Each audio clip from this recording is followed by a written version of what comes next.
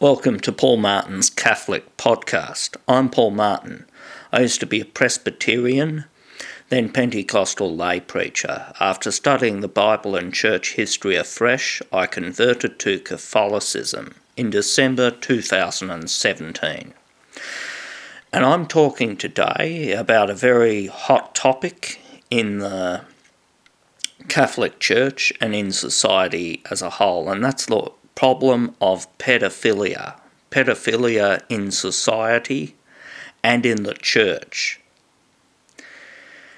And when I was a boy, my father was a Presbyterian minister, and he used to go to the ministers' fraternity, that is, all the local pastors, priests, ministers in the town would have a monthly get-together.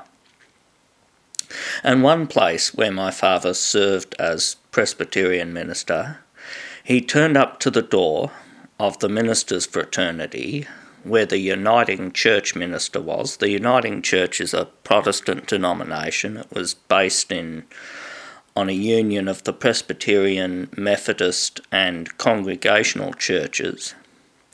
And the minister there of the Uniting Church was there to greet my father. He had a Dracula cape on, and he was holding a glass of wine in one hand and a feminine cigar holder like the one Cruella de Vil has in the 101 Dalmatians, and he was eyeing my father very intently to look for his reaction. He gave my dad a very creepy vibe.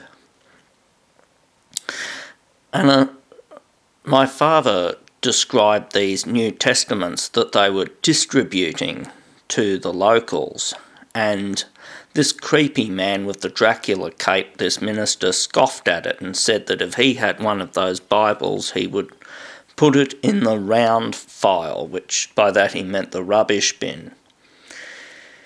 And my father said in retrospect he should have rebuked him, but he was just too shocked at the time. A short while later, this creepy man was sent to prison because he did a pastoral visit to a disabled man in a wheelchair, and he raped this disabled man over the period of an entire weekend, which I can only imagine the horror, the pain and the degradation that it must have been like for that victim. About that same time, our family was friends with a lot of children who were in the Independent Baptist Church. And some of these children told us about some of the sexual things they were doing with other children in that community, which I was young at the time, and it made no sense as to why children would want to do that with each other. It wasn't until I was much older I knew that that was a symptom of being sexually abused. And by the time I was a teenager, in the early 1990s, I began to hear about a lot of reports of sexual abuse by Catholic priests. And the first thought that came to my mind was, wow, they've got problems in their church just like we do in Protestant churches. There was, of course, however, a very high incidence of reports in the Catholic Church, but I realised that this had to take into account the fact that there was over 1 billion Catholics in the world. So numerically there would be a higher incidence of Catholics, but proportionally, is it the same? Well, first we're going to look at pedophilia in society and in our culture.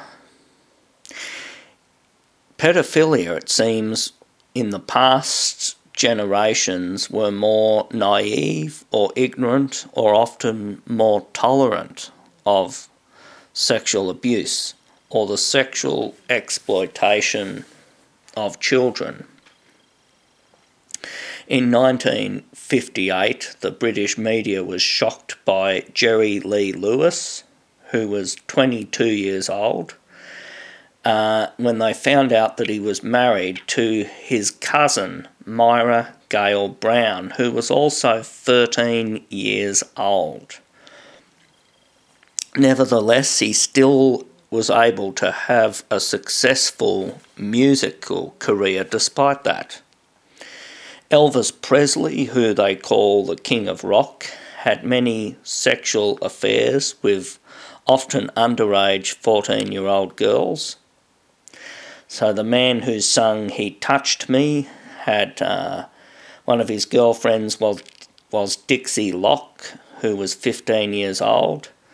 He was also Priscilla Presley, his future wife. He started dating her when she was 14 years old, and she says that he did everything sexual with her except for penetration. There was also that 1970s band The Scorpions, a German band, and they did an album in 1976 called Virgin Killer, and on the front cover it featured a nude 10-year-old girl. The band ABBA did a song called When I Kissed the Teacher. And there was the filmmaker Roman Polanski, who in the late 1970s fled from America to France, where he was given a safe haven because he was guilty of statutory rape, that is, sex with a 13-year-old girl. He never got prosecuted, he never went to jail. He still had a successful career as a filmmaker. Another filmmaker and publisher of books was David Hamilton. In the 1970s and 80s, he produced several films and published several books that had photos of underage female nudity. There was a film in the 1970s called Adolescent Malice, or Maladolescenza. It was some Italian West German production, and it had nudity and sexual scenes of an 18-year-old boy with two 11-year-old girls. Eventually, due to public outcry, it was banned and classified as child pornography. And only by the 1980s did they start outlawing corporal punishment in many schools. Up until the 1980s, it was legally allowed and considered normal for school teachers to spank their students on the bare bottom. And so by the 1980s, that was outlawed. By the 1990s, they didn't allow people access to children unless they had a police check that could clear them. And in the 1990s in Australia, they also introduced mandatory reporting, meaning that professionals such as doctors and school teachers and nurses were forced to report cases of child abuse where they could reasonably suspect that child abuse had occurred. In many parts of the world, however, sexual abuse is still common. I read a case in Arkansas about a 74-year-old man in 2017 who married a 14-year-old girl. In Iran, the Islamic Republic of Iran, they allow 9-year-old girls to get married. In Saudi Arabia, young girls can get married. There's no law against it because their Prophet Muhammad married a 9-year-old girl, Aisha.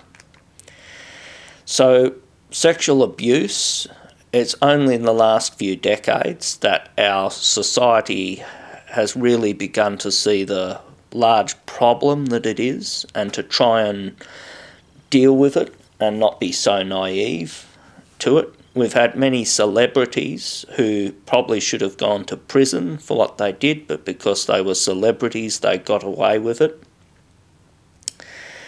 And we also live in a world where other forms of child abuse are accepted as normal, such as child labour or abortion. Abortion, of course, is the murder, the butchery of a child, a baby. And child labour, many of the sports clothing and footwear that people wear comes from child labour, and I have no doubt that future generations will condemn this generation for being tolerant of that, just as today we condemn the past generations for being fairly tolerant of sexual abuse. So what about sexual abuse in the Catholic Church? I frequently debate and argue with Protestants and other people, and one of the main arguments they use against Catholicism is the fact that there are many cases of sexual abuse by priests.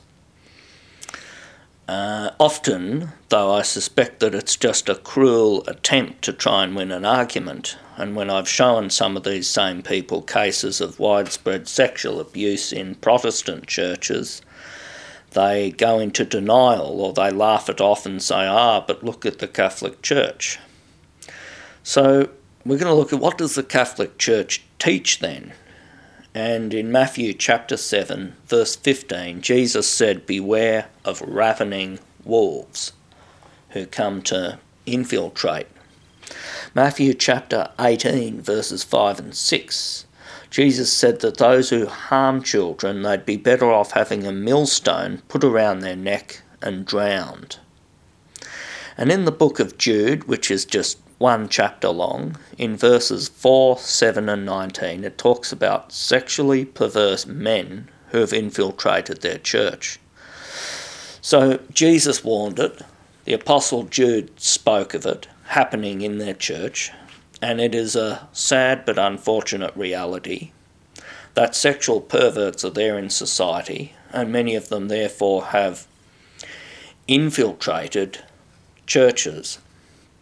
The Catholic Catechism condemns child abuse in no uncertain terms. In the Catholic Catechism, paragraph 2356, it says, "Rape is always an intrinsically evil act. Graver still is the rape of children." So the question that the Catholic faith itself vehemently condemns pedophilia, but yet pedophiles come into the church, and the question is why? And the answer is because pedophiles are very devious, very clever. What they do is they generally aim for two kinds of careers. They either aim for a career that gives them access to children, so being a priest or a rabbi or a pastor or an imam, a school teacher, a child care worker. So they will often aim for a career that gives them access to children, or they will go for a career that gives them power and influence. And many of them are police officers, high court judges, lawyers. Why? Think about it. If they're lawyers, they can help other pedophiles get out of a prosecution, or they can find whatever loopholes and save themselves from being sent to jail. Sometimes police officers have seized child pornography and then used it for their own satisfaction. And then, of course, something that's very creepy is there are many judges in court who themselves are pedophiles, and they love their job because they can do two things in their job. They can get other pedophiles off scot-free or with a very lenient sentence, and they get to listen to cases of sexual abuse. In other words, they get sexually excited and turned on listening to the horrors of rape that someone has been through. And of course, school teachers, many of them commit sexual abuse of children, both male and female school teachers are known to do this. And yet, nobody equates school teachers with pedophiles. Nobody says we should get rid of the educational system because of what a minority of school teachers are doing. Nobody says we should get rid of the police and our court and justice system because a minority of police and lawyers and judges are pedophiles. It's more that these evil people get into these industries in order to abuse children. So, what are the statistics then for pedophilia in society? And what are the statistics on the Catholic Church and the priesthood? According to one Seto in their 2009 article called Pedophilia from the Annual Review of Clinical Psychology, in Volume 5, pages 391 to 407, they talk about the prevalence of pedophilia in society, and they say that less than 5% of men are pedophiles. They either feel attracted to children or they act on those impulses. So roughly 4% of men, there is that problem. The vast majority of pedophiles are men. Some statistics say 1 to 3% are women. But from the RACE, RAACE, Race Against Abuse of Children Everywhere, and on their website raace.org, they have done a lot of statistics and studies on pedophilia, and they say it's about 10 to 20% are female and 80 to 90% of offenders are male. And they're all kinds of people. They're rich men, poor men, old men, young men, married and single, male and female. So, and they're not all creepy looking, ugly, smelly looking people. Many of them are actually very good looking people with a lot of charisma and a lot of friends. Some of them are men that a lot of the ladies fancy. And that's the thing about it, is that people often don't want to think something about someone who's good looking and has a lot of charisma. Or some people don't want to believe that women commit sex offences. But you know, as long as we're ignorant and in denial of reality, we're not going to be able to effectively fight pedophilia. So there are all kinds of people, mostly male, but a significant minority are female. And they come from every different socio-economic class, every different religious background or no religion. And about 1 in 3 girls and 1 in 7 boys, they say, is sexually abused by age 18. And in over 90% of abuse cases, the child knows the abuser. So, in a lot of schools, they teach children about stranger danger and they build high walls in the school to keep predators out. And that's a good thing. But that's only preventing about less than 10% of cases of abuse. The best way is to teach children that nobody has the right to touch you in an inappropriate way. And if someone has touched you in an inappropriate way that leaves them feeling confused or scared or angry or upset, they're not in trouble. They haven't done anything wrong and they can talk to someone about it. And according to the RAACE group, 40% of perpetrators of sexual abuse are children themselves.